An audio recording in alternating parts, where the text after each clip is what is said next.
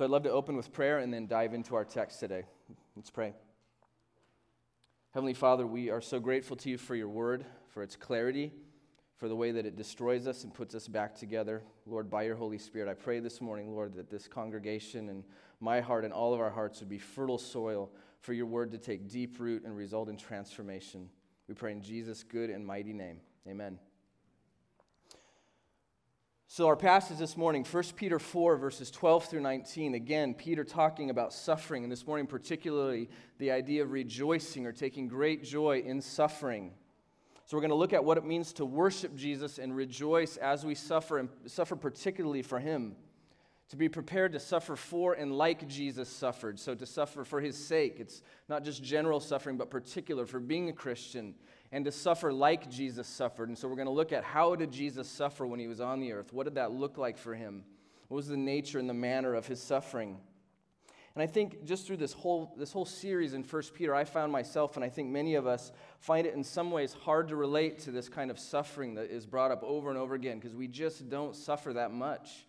I mean, we're a relatively affluent congregation in an affluent part of the city, and our lives really aren't hard in many, many ways. And so we have it really good. I mean, we show up and we look nice and it's clean and nobody is, trying to keep us from coming together, and we have our lattes and our coffees and it's just nice and it's Christmassy and it's Advent and I love it, but we just don't suffer. And so sometimes we read it and we either turn off our brain and just say, well, this isn't for me. Or sometimes what we do, and I've seen this done as somebody who's grown up in the church, we take these passages of suffering and preachers and teachers use it to beat God's people up and say, you're not suffering because you're not faithful enough. And we use it and sort of just bludgeon Christians with it. And there's clearly an element this morning that we need to hear from this text, that at times we don't suffer because we're not bold for Christ. We need to receive that rebuke from the Scriptures. But there's also a sense that we have so many opportunities, and many of us in this room today may even be suffering for Christ in legitimate ways, and we need the encouragement of the Scriptures. We don't need to sort of scapegoat and say, well, we're not being, a gun's not being pointed at us, so we're not really suffering. No, there are lesser ways that we suffer that are very important, and God can use those things to bring about joy as we own him publicly in the culture. And so when we talk about suffering in the biblical sense, we've mentioned this as we've gone along in 1 Peter, there's 4 major kinds of suffering, and we're looking at the 4th this morning, but there's general suffering. So we all know we live in a fallen world, and there's things like sickness and illness and war and hurricanes and earthquakes, and we suffer just generally because the world is fallen. It's not put back together in the way that it should be, the way that God created it to be yet. There's suffering because of our own folly and our own sin, and that's a part of this text this morning. Don't suffer because of your own folly or sin, and many of us, even today, have ways that we're suffering or being downtrodden because of things that we've done, and we're just reaping the consequences of those things, our own foolishness. There's also suffering because of the ways that people have sinned against us. Because we live in a fallen world, not only do we sin against God and we recognize that we're sinners, but because we live in community, we're sinned against. And some of us bear that this morning, that kind of suffering. And then there's the kind of suffering that Peter's talking about this morning, which is particular Christian suffering. Suffering for the name of Christ, suffering for being a Christian. It's called 3 different things in this passage, and I'm going to use them interchangeably. And I'm going to probably say the word suffering about 8,000 times this morning. There's just no other way around it. When you're preparing a sermon that's this focused, you're like, well, I'd love if I had like 10 different words, but I'm just going to say suffering a lot, so sorry. It's called 3 things: sharing Christ's suffering, so sharing in that in the way Christ suffered, sort of being attached to him in the way that he suffered. There's being insulted for the name of Christ, so insults being hurled at you in various ways and degrees for being a Christian. And then there's suffering as a Christian, or suffering for the name of Christ, for being a Christian. So those are the 3 main kinds of suffering. And these things are everything from being insulted for your Christian beliefs. Maybe some of you have been insulted for believing certain things about Christ, for saying, yeah, I read the Bible and I take it literally. I believe, Jesus is who he says he was. I believe that he rose from the dead, a miracle, and I believe these things, and you can be insulted for those things, and we are in our culture. Or perhaps for saying that Jesus is the only way of salvation. He's the only way to be right with God and to be with the Father and to be made new. And in our culture, that's seen as intolerant. So we get insulted for those sorts of beliefs. Or perhaps relational sort of consequences in suffering. Like so maybe some of you came to Christ later in life, and your group of friends or perhaps your family who didn't like what happened in your life, and they might even see your change in lifestyle as sort of an indictment upon them. And you might suffer consequences and lose friends and even family because of that. all the way down to something that we don't experience in our culture, but millions of Christians in our world experience today: physical harm, being killed or being imprisoned, having your family taken away from you for being a Christian. We're grateful we don't have much of any of that in our culture. We praise God that He's protected us in that way, but millions of our brothers and sisters around the world today suffer in that way. And that's what Peter was preparing these people for in this text. And I think, just to continue the introduction, I think it's amazing that this teaching comes from Peter. This is the Apostle Peter. This is one of Jesus' 3 closest disciples. And you remember at the end of the Gospel of John, as they go out from the upper room, and Peter, James, and John are in the garden praying with Jesus, and then Jesus is arrested and taken away. Who is it that denies Jesus? Who is it that says, I don't even know him? I don't want to be associated with him. It's Peter. It's the guy who wrote this stuff to us. He said, I don't even want to know Jesus. I don't want to suffer for him. And so Peter knows what he's talking about. He knows exactly what he's asking us to do, and he knows what it's like to then repent and to go on and die for Christ. You know how Peter died. It's famous in church history. He was crucified under the Roman Emperor Nero, and he said, I'm not even worthy to be crucified like Jesus, so I want you to hang me upside down.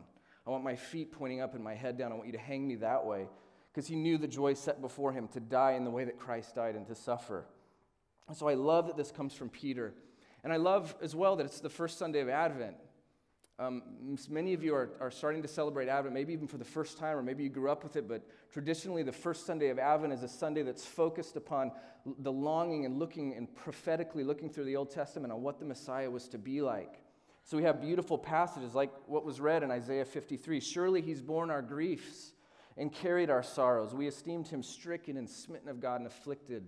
And so the Messiah was to be one who would suffer. And the first Sunday of Advent is a beautiful time to meditate on that. And so my prayer as we dive into this passage, as I've meditated and thought about this, is that we would get to see Jesus as our Lord and Savior first and foremost, who suffered for us. This wouldn't be about us and the guilt of, I'm not suffering, but it would be about looking and seeing Jesus, the one who suffered for us.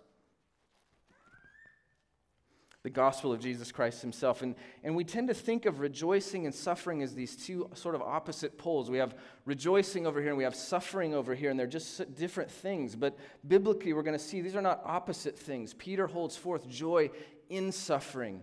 So I want you to hear that this morning. And there's joy because God shows himself sufficient. He reveals the idols of our hearts as we suffer for him. So as we work through this text, I want you to consider what idols in your heart God is revealing. What things are you clinging to because you don't want to cling to God and you don't want to own him and suffer for him? I pray that the Holy Spirit would reveal that to us. If you're not there yet in your Bibles, I'd invite you to turn in your app or your Bible, or if you don't have a Bible, we have Bibles in the pews that have like 6-point font. They're really small, but if you're able to read it, I invite you to turn. We're going to walk through this text together. Verse 12, Beloved, do not be surprised at the fiery trial when it comes upon you to test you as though something strange were happening to you. He starts off with the word beloved. You're beloved of God. And so the love of God in Christ wraps this entire passage. You can skip down to our last verse, verse 19. He says, Let those who suffer according to God's will entrust their souls to a faithful Creator. God is our faithful Creator. He loves us and we're beloved. And so when we suffer, it's because he loves us. It's not an aberration. It's not outside of that. It's a part of his love for us. And then he says, Don't be surprised, beloved, when this comes upon you. What does it mean to not be surprised? It means to be prepared. If you're not surprised when something comes upon you, you are prepared for it. You've done certain things to make yourself ready for it. And so Peter's saying, Christians, be prepared to suffer for Jesus. Be prepared. It's a normal and expected part of the Christian life. It's not something when it comes you say, whoa, this is not what I signed up for. It is what you're signing up for, to suffer for the sake of Christ because he suffered. And so for those of us who've lived lives, which I would say is probably most of us, relatively free of hardship, when it comes, we say things like this: how could it happen to me, God? Why me? How did you let me get cancer? How could you let my spouse die? How could you let me? Lord, I was serving you, and now my neighbor hates me and doesn't want to talk to me. So we lash out and we question God. But Peter says, no, expect it and prepare for it. Don't be surprised. And as we look, we're going to look at several ways that we prepare to suffer. I would say this is not even just personally. This is thinking, how will I prepare my children to suffer? I think about my kids, and I think in the culture that we live, they're probably going to be required to suffer for the gospel more than I have and more than my parents and grandparents had to. And their grandchildren are going to be called to suffer probably more. And so we want to look at how do we prepare them and ourselves and our churches to suffer. Three main things on this point. Prepare for it by staying rooted in the Bible, in the Scriptures. See, when we suffer, our theology is revealed. What we believe about God comes out and is tested when we suffer. We can say all we want when we come and we're not suffering, and we're sitting in church and it's nice and we confess things about God and they're not challenged and it's just kind of easy. But when we suffer, it's our true Savior and our theology and what we believe about God is revealed. Is God really enough for this? Is what I believed about him true? Can I trust God? Sometimes when we suffer for him, we say, can I really trust God that he let this happen to me? So the Scriptures, when we read it and we're steeped in it, prepares us to suffer well for him. So the Bible, and then prayer. Number two, we prepare to suffer by prayer. I love, often I read and I pray through a prayer from Ephesians 1. If you want to turn there, this is something that I would encourage you to pray as you think about preparing to suffer. We ought to pray this, in our redemption communities, over each other, in our homes. Pray this way, that the Holy Spirit would reveal to us the depth of the love of Christ for us, because that's what prepares us to suffer, to know the depth of Christ and who he is.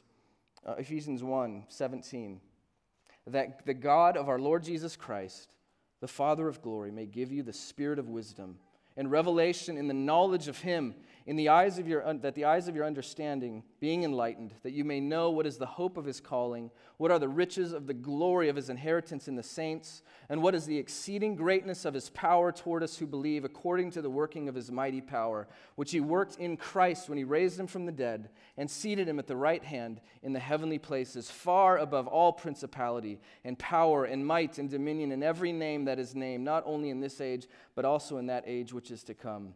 It sounds like a sermon or a doxology, but it's a prayer that God's people, that we would know deep in our hearts the love of God poured out to us as Jesus is crucified and risen again and made known to us by the Holy Spirit. See, that's what the Holy Spirit does. The Holy Spirit teaches us about Jesus as he indwells us. He enlivens our hearts to understand the depth of who he is. And as we understand that, we can suffer better because of that, and so we should pray for it. And third, we prepare to suffer so we're not surprised when it comes through being in community.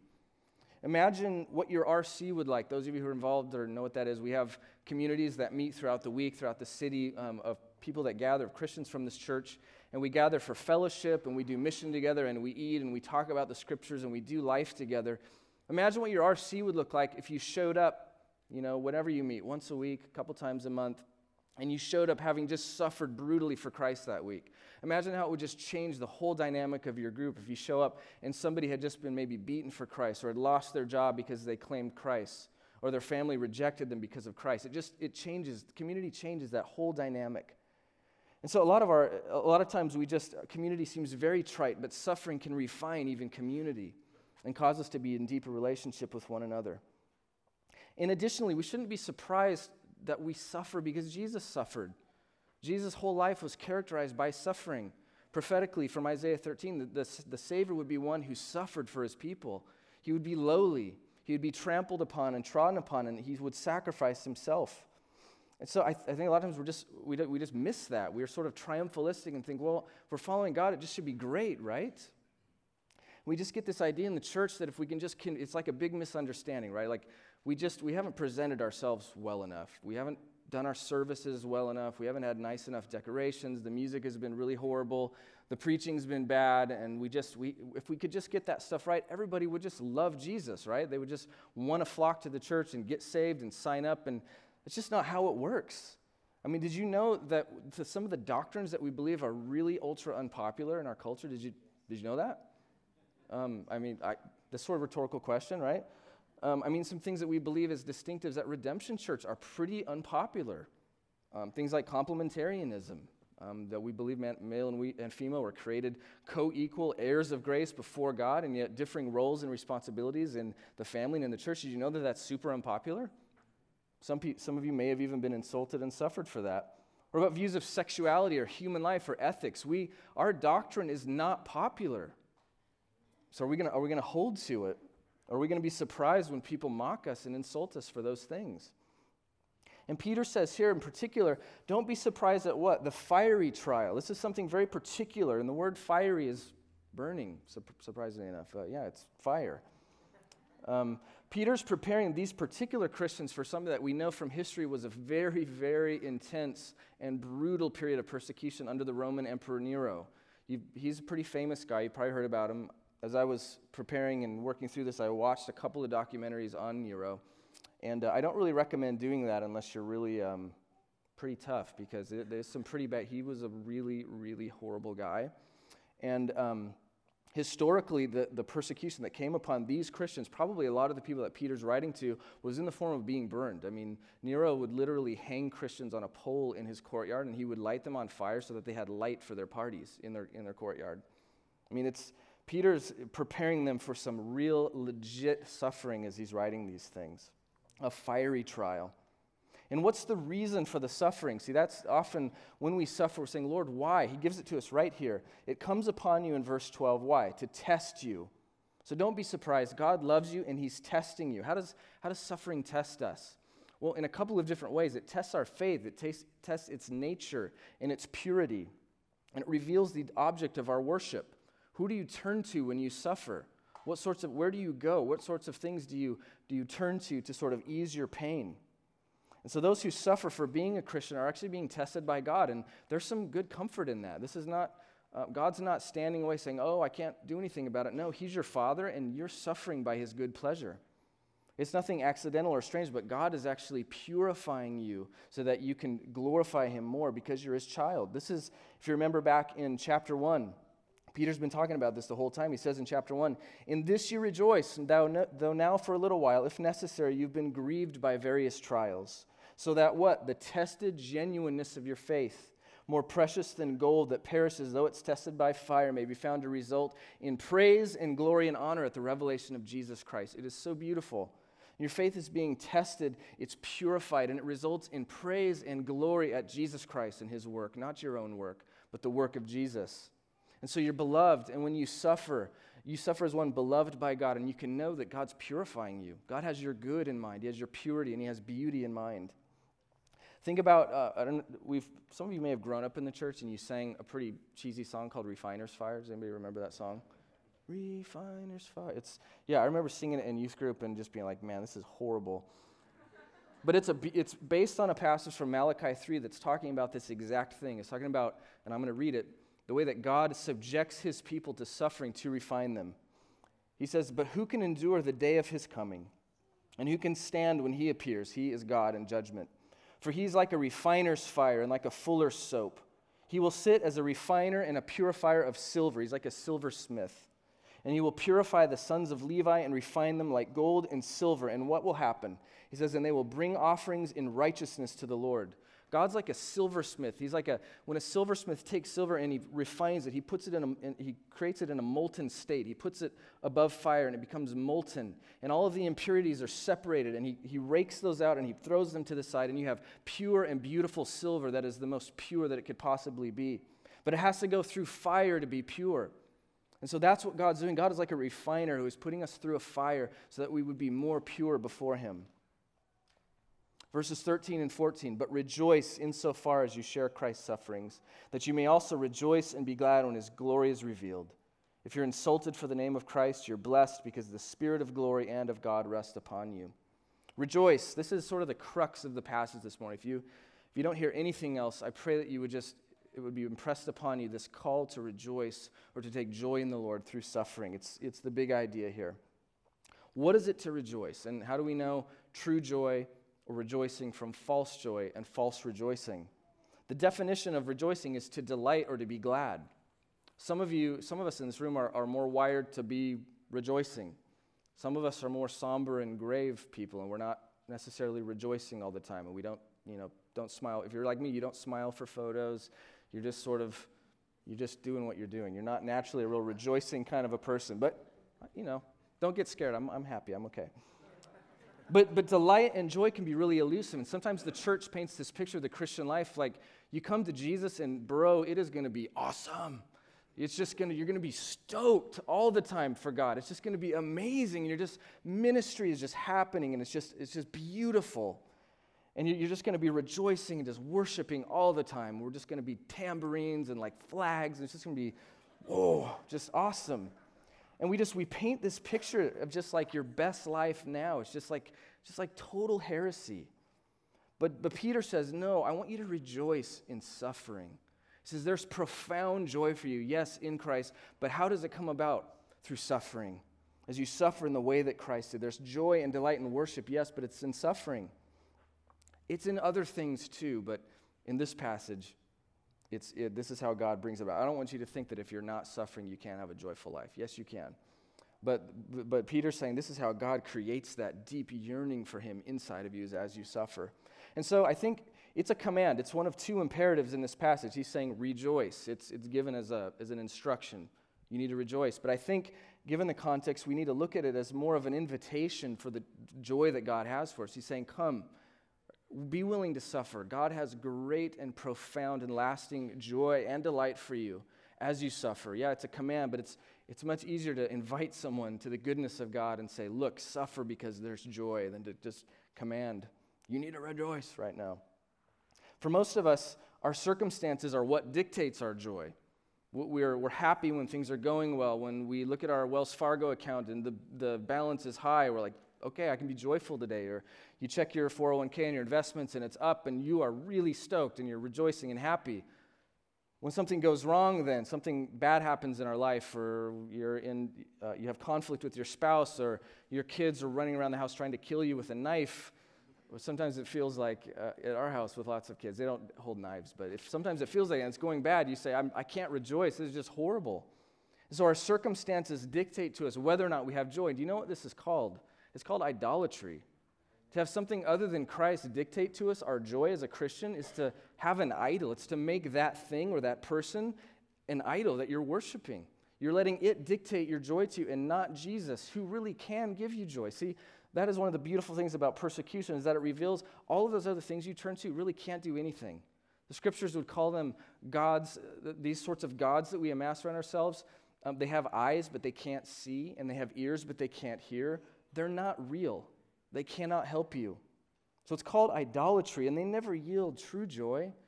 Money, pleasure, sex, amassing goods, security, these things cannot bring true and lasting joy, and every one of us knows this. We all know it, and yet we pursue those things as though they could bring us joy because we don't want to suffer.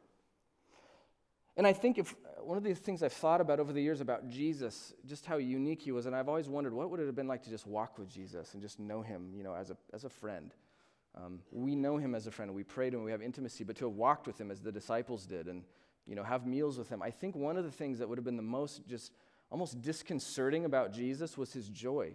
I think if you could have seen the God-man in full joy before the Father, just loving the Father with all of his heart, I think it would have been we wouldn't know what to do with it.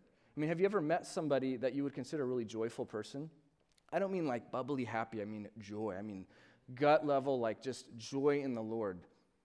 I've met maybe a couple of people in my life that I would consider are truly rejoicing, joyful, worshipful individuals, where their circumstances are irrelevant to their joy, and it's convicting and it's disconcerting. And it reveals how much our joy is just so dependent upon our circumstances. And it says in Hebrews 12, why did Jesus die on the cross? A lot of times we think, well, Jesus died because he loved me, because he wanted to obey the Father, and those are true things. He died because he loves his people, and he died because he wanted to do whatever the Father set before him. But Hebrews 12 says something very specific about Jesus and his motivation. It says, for the joy set before him, Jesus endured the cross. So God placed joy in front of Jesus and rejoicing and worship and said, my son, I want you to suffer and die for my people. And Jesus did it for the joy that was set before him. It's just so backwards in the way we think of joy. Joy motivates us to sort of be lighthearted and happy, right? No, joy can motivate us to suffer and die. So how does this work? Why is there joy in suffering for Jesus? 4 main reasons. We rejoice and we worship in suffering because persecution reveals the object of our worship. When you're faced with consequences for being a Christian, have you ever faced a consequence for being a Christian? I imagine in various ways many of us have faced some sort of repercussion in one degree or another for that. When you're faced with that consequence, you really have 2 options. You can sort of hide that fact that you're a Christian. You can shut up. You can just sort of ignore it and not want to get into it, which a lot of us do. We're just like, it's just a rat's nest. I don't want to go there. Or we can own Christ. We can remain faithful to Jesus, and we can face whatever may come. There's 2 options. And so suffering reveals, it's a blessing, and we can rejoice in it because it's an opportunity to reveal what we really worship. It's the way God works on our heart and peels away our deception to show what is your real God. So if we worship money, big one in our culture, I would say a lot of us in this room, our functional savior is money. We might claim to be a Christian, might say we follow Christ, but really money is our savior. It just is. We need to own that sin. And so if we worship money and our faith costs something, think of Jesus. Remember the story of the rich young ruler? He wants to follow Jesus, and Jesus says to him, okay, you need to go, and I want you to liquidate all of your assets. I want you to sell everything that you have, and then what? Then you can come and follow me. Now, does that mean that is a bar to become a Christian? Do you guys all need to say, when you became a Christian, did you sell all your assets? No. But what did Jesus know about this man? He knew this man's heart. He knew that this man did not want to worship him. He wanted to add Jesus on as sort of an appendage to his life, but still worship money. And Jesus said, no, there will be a consequence if you really want to follow me. And for this man, it was he needed to sell everything. He needed to be unbondaged from his idol. If we worship our status, for men, this is a big one, our status at work, the way that we are viewed, sort of with respect and honor and prestige. And God calls us men to make a decision that's in line with him. That's an ethical decision, or to go against a decision maybe to like cook the books for your company, or to steal, or to embezzle money, or to sort of lie and misrepresent facts. And there's repercussions from that, and we follow our fear of man rather than God. We show where our heart is. And we can rejoice in that suffering because it reveals it. There it is. You can see it. And then God can begin to work there. We also rejoice, number 2, because suffering peels away lesser joys. It shows that the things we take joy in are lesser. And so when we suffer, we turn to God for deliverance. Where do you go when you suffer? Something we need to evaluate. When you suffer, and suffer for the Lord, say, in any of these ways that we've talked about, you find that there's repercussions for your faith. What sorts of things do you go to? Do you go to entertainment, or perhaps sex, or do you go to another person primarily? Those things reveal that you take joy in lesser things. And these things, we turn to suffering, God calls them gods who can't save. Those things can't save you. And so rejoice when you suffer for Jesus, because he's showing you that your lesser gods have no joy for you, but he has true joy for you. Number 3, rejoice because Christian suffering reveals the glory of Christ. This is mentioned in 2 different ways in our passage. In verse 14, it says, because the spirit of glory and of God rests upon you. And you share in Christ's sufferings, that you may also rejoice and be glad when his glory is revealed. So suffering reveals in some mysterious way the glory of Christ. What is glory? The glory of God in the Bible is spoken of as a thing of weight. It's heavy. There's mass to it. It's sort of a cheesy example, but bear with me. Like if you've been to the dentist and you put the lead vest on, do you kind of like how that feels when that vest is on? It's like kind of heavy, and it's kind of like what God's presence and his glory upon you is like. It's like a weighty thing, but it's good. You remember the story of Moses. Moses said, God, I want to see your glory. He's on the mountain, and what does God say? God says, well, if you see my glory, if you see me, you're going to die. You're going to burn up. And so what he does is he places Moses in a crack in the rock in the mountain, sort of says, go in here, I'm going to shove you in here. And he shows him just the train of his robe. It says God the Father in some way passes by. We know from the scriptures God is spirit, and yet in some way God manifested his glory in massive amounts of light to Moses. And Moses saw just a shred of his glory, and it was just the radiance and the holiness of God, just the grandeur and just pure, piercing light and holiness of the Lord. And in some amazing way, when we suffer, that radiance of God that was manifest in Jesus on the earth, Jesus says, if you've seen me, you've seen the Father. And the gloriousness of Jesus is revealed through us as we suffer for him. So Peter says in verses 13 and 14, if you share Christ's suffering, the glory of Christ is revealed, and what? The Spirit of the glory of God rests upon you. That's the Holy Spirit. The Holy Spirit is the Spirit of the glory of God. So I can't really think of a way that Peter could sort of give any more significance to suffering. What else could he say that would make this be any heavier for God's people? The Spirit of the glory of God rests upon you when you suffer. It's huge. It's just utterly amazing that the Holy Spirit is with us, and he's in us, and he's upon us when we suffer. We should love this about the Holy Spirit. We should just revel in the fact that God sends the Holy Spirit with us. And so when we suffer for him, we're not alone in that. The Holy Spirit is with us and working in us, and God is changing us, and we have his presence. We never suffer alone. And so the worst suffering that we can have, if you were to go home today and someone were to kill you and just torture you, and you would suffer greatly before their hands and die for the name of Jesus, the Holy Spirit is with you in that. And that's the worst that this life could possibly offer. And beyond that, you're with Jesus. There's such hope in that. Such hope if you're suffering for Christ right now. Hope that God's glory is being revealed in you. It's something we just have to have faith in.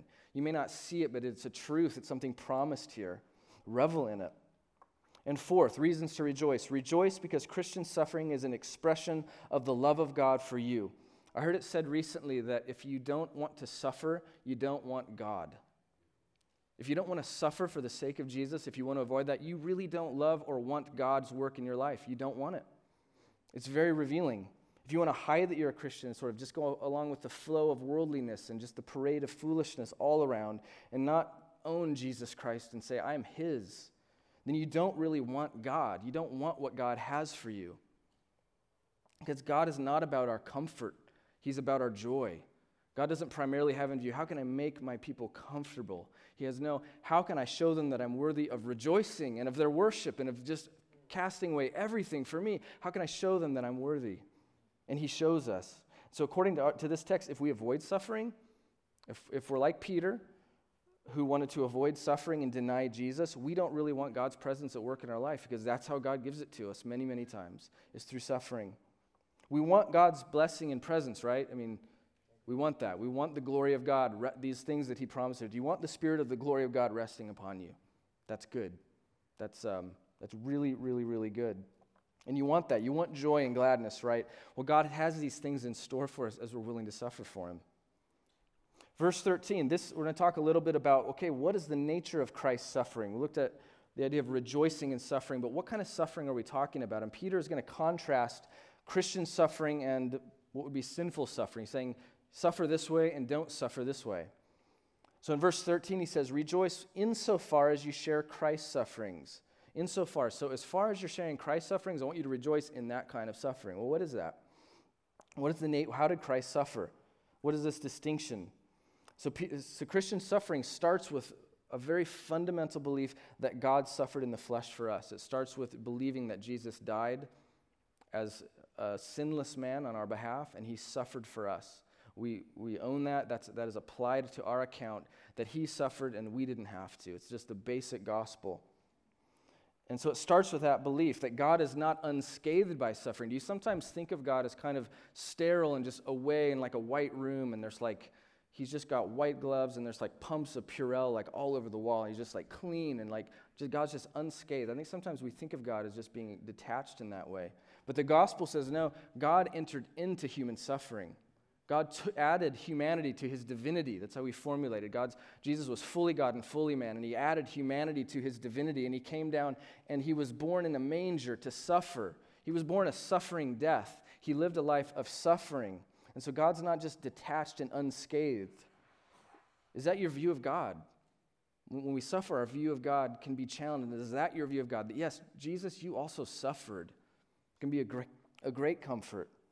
It's really popular in our culture today to kind of blame God for all of the suffering and evil that we find around us. And people just, even just people that don't even believe in God, just total flat atheists will say, I can't believe in God because He lets all the suffering and all of the evil in the world, sort of the problem of evil. And we get caught up, thinking and talking about it.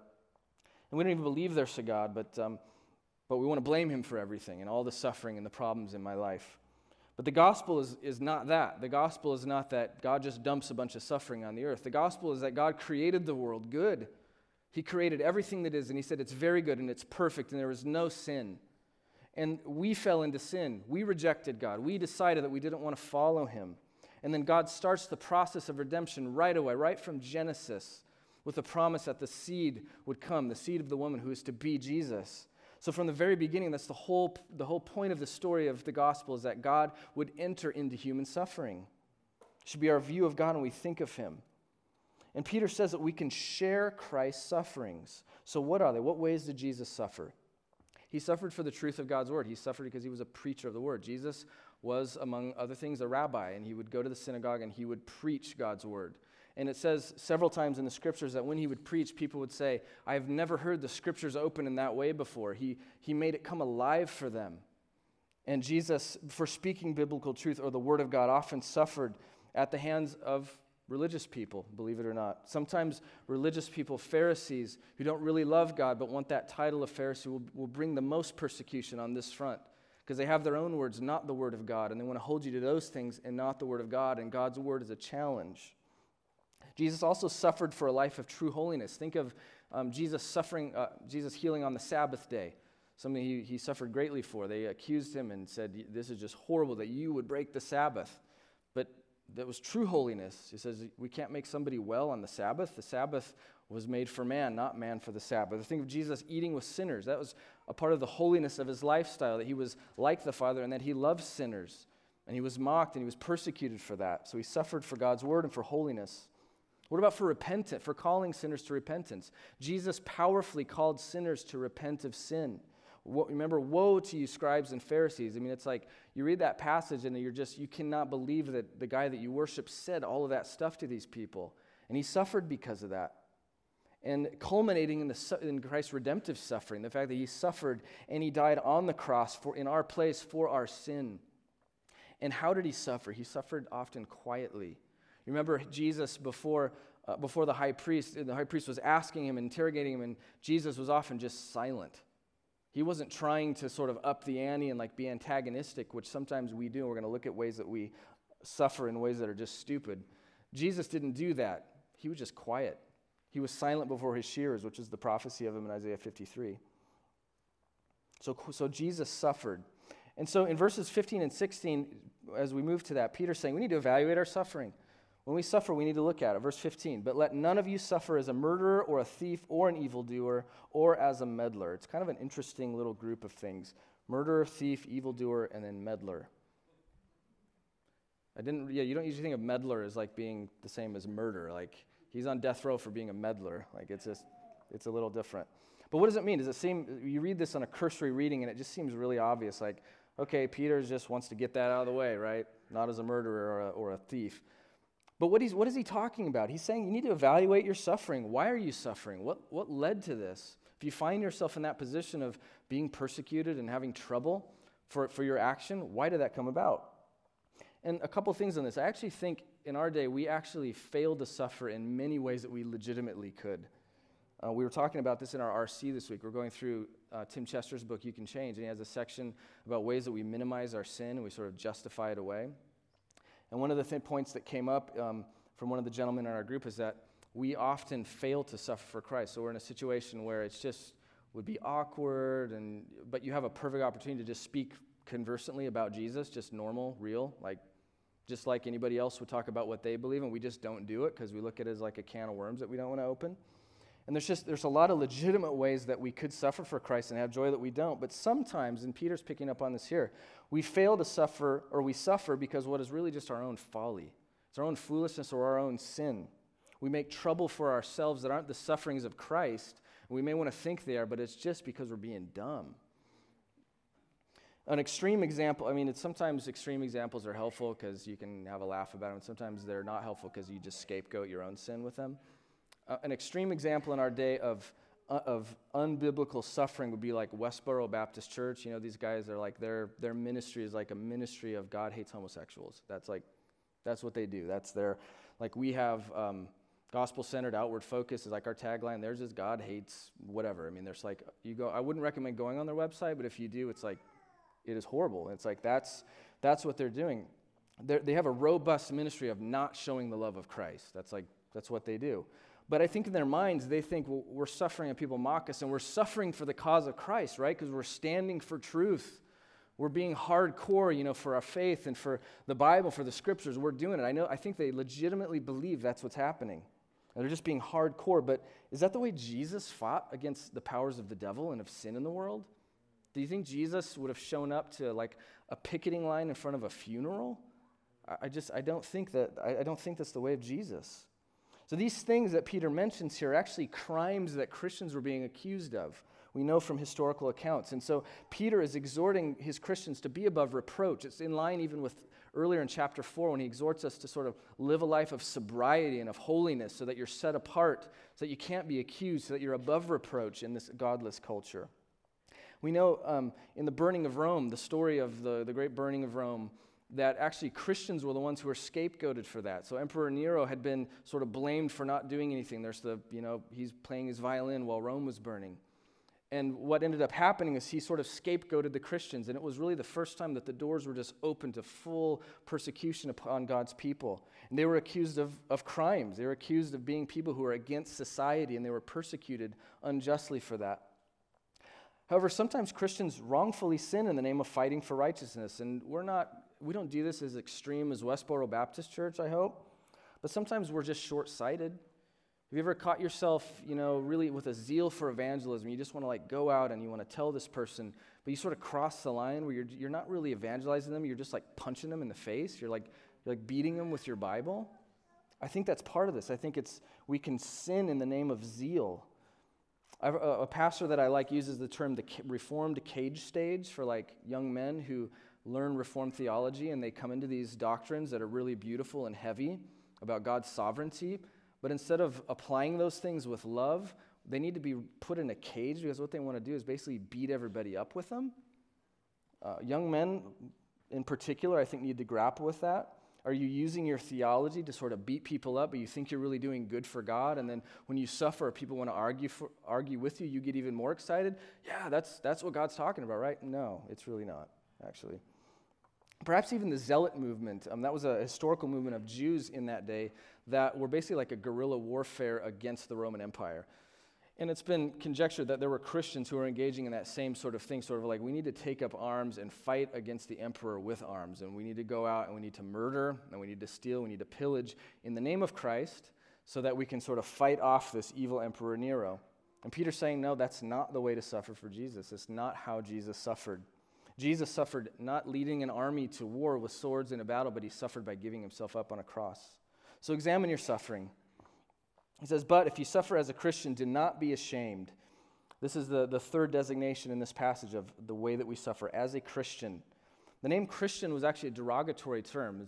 Many of you probably have heard this, but it means little Christ. It was something that was hurled at Christians, basically saying, you're just little Christs. It was just it was derogatory and defamatory. It was like an insult, basically. And the Christian said, you know what, I think let's just own that. We'll associate with Christ. You can put that on us. So we should glory in wearing the name of Christ. Do you glory in that? Do you love being called a Christian? I think, there's been a movement away for some Christians of we don't like that term because it's sort of more of a marketing category. It's you go to the store and there's all the good literature and good music, and then there's the Christian section, and that's where all the bad literature and bad music are, and which is kind of true, but we think we've kind of moved away from it because I don't want them to think I'm that, right? But what does it really mean? It means you're of Christ. It means you're a little Christ. I think we just need to own it. We need to not be ashamed of it, and not be ashamed of our brethren either. Yeah, some of us, me and you and our brethren, Christians, do dumb stuff, and we need to just, not only do we not be afraid to own Christ, but we own our brethren. Yes, we're messed up, but we're a family. We're together in this. Have you ever been ashamed of Jesus or embarrassed of Jesus? I think especially kids who grow up in the church. I don't know how many of you grew up in the church, had this experience, have these moments where your family's praying at Garcia's, and you're just oh my gosh, everybody is looking at me. You just get so embarrassed. Your dad's praying really loud, and you're just oh no. You have these moments of being embarrassed, and then you realize, I'm being embarrassed of Christ. It's okay, that we pray in public. It's okay that if people know that we love Jesus. And there's dumb ways to bring attention to yourself. And, I remember a particular guy growing up who loved this sort of notion of being known and bold for Christ. And so he would pray so loud no matter where he was at. I mean, he was like Sean Myers reading the text on Thanksgiving service, but in the middle of Taco Bell, praying for his tacos. Jesus, thank you for these tacos. Everybody's looking over at him. I really don't think that's what he's talking about here either. So we need to be okay owning Jesus. Don't be ashamed to be linked with him, to be linked with beliefs about him that are unpopular. As we close, I want to look just quickly at the last few verses of this. Verses 17 and 19 are really focused on the idea that God is with you and for you as you suffer for his sake. I'm going to read them. Verse 17, for it's time for judgment to begin at the household of God. And if it begins with us, what will be the outcome for those who do not obey the gospel of God? And if the righteous is scarcely saved, what will become of the ungodly and the sinner? Therefore, let those who suffer according to God's will entrust their souls to a faithful Creator while doing good. Judgment here comes to purify God's people, and he calls them the household of God. I love that. There's so much comfort in that. Many of us have households. I have a household. I have a wife, and I have 4 children, and they're my household, and we live in a house, and I love them. They're my people. I sacrifice for them. I provide for them. I protect them, and I love them deeply. I love my wife and my kids so much. And that's the imagery here. We are the household of God. You're one of God's kids. You're his son or his daughter, and he loves you like a good dad. And so when judgment comes, God is not against us. He's for us. He loves us. We're his kids, and we can just revel in that and take comfort in that. It's the will of God, he says in verse 19, that we suffer. Again, not an aberration, but part of God's plan for us. And he says, then what is the outcome for those who do not obey the gospel? He asks a rhetorical question. And then again in 18, if the righteous is scarcely saved through judgment, what will become of the ungodly and the sinner? For those who don't obey the gospel. This is why our belief in the resurrection of Jesus Christ is so absolutely critical. It is the fact of history that separates suffering from suffering. See, if Jesus hasn't risen from the dead, when he suffered and he died, he died. He's done for. If Jesus is still in the grave, the Apostle Paul says our faith is in vain. We should close shop and just go home because it's all meaningless. Jesus was at best a martyr who preached some good things but basically lost. He lost the battle, and suffering and sin and death won. And so all suffering is really of the same nature in that case. But we can only rejoice in suffering as a Christian because Jesus is alive. We need to, every Sunday as we come to communion, it's an amazing time to be reminded of the fact Jesus not only died, but he is alive. And he has promised by the Holy Spirit that he is here with us spiritually through the presence and power of the Holy Spirit. He is alive. So even today as you come to the table, I invite you to remember that. It's not just remembering his death, it is. But if it was only remembering his death, then we should stop doing it.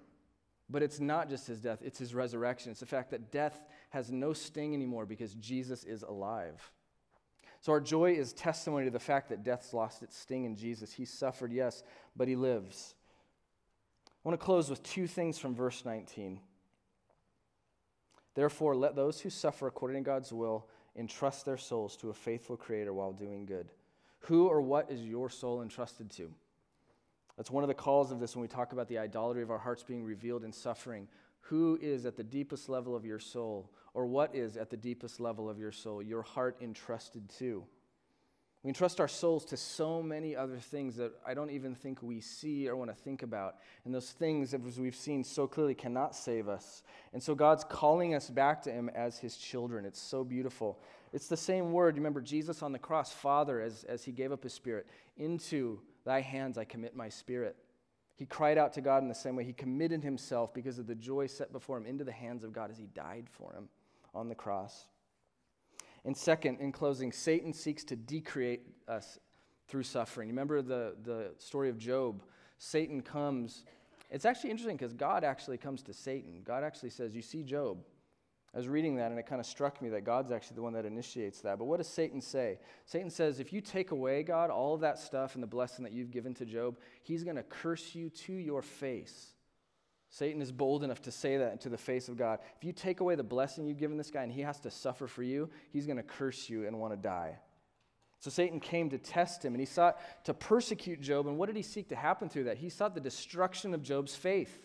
He sought for that suffering to not result in rejoicing and joy at God the Father and his provision and just the joy found in who he is. No, he sought to destroy the faith of Job. And he seeks to turn our suffering for Christ into an occasion for us to deny Jesus, to be like Peter and say, I don't know him. I don't even want to be associated with him. That's what Satan seeks in our suffering. But it says here, God is our faithful creator. Not only has he created us from our mother's womb and knit us together there, but he recreates us through the gospel. And he continuously recreates us as we die to self and as we determine by his Spirit and by his grace we're going to live for him. In closing, listen to these words from Philippians 3. This would be my prayer for us this week as this text works its way into the soil of our hearts. Indeed, I count everything as loss because of the surpassing worth of knowing Christ Jesus my Lord. For his sake I have suffered the loss of all things and count them as rubbish, in order that I may gain Christ and be found in him, not having a righteousness of my own that comes from the law, but that which comes through faith in Christ, the righteousness from God that depends on faith, that I may know him in the power of his resurrection, and may share in his sufferings, becoming like him in his death, that by any means possible I may attain the resurrection from the dead. Amen. Let's pray. Jesus, we love you. We love that you suffered for us. We love that you know what we go through, that you're a good high priest because of that. And we pray, Holy Spirit, that you would come and that you would reveal your glory in us, that we would know your presence in suffering, and that you would give us boldness to be willing to suffer for you and wisdom to know how and when to do that rightly. We pray in the mighty name of Jesus Christ. Amen. Amen.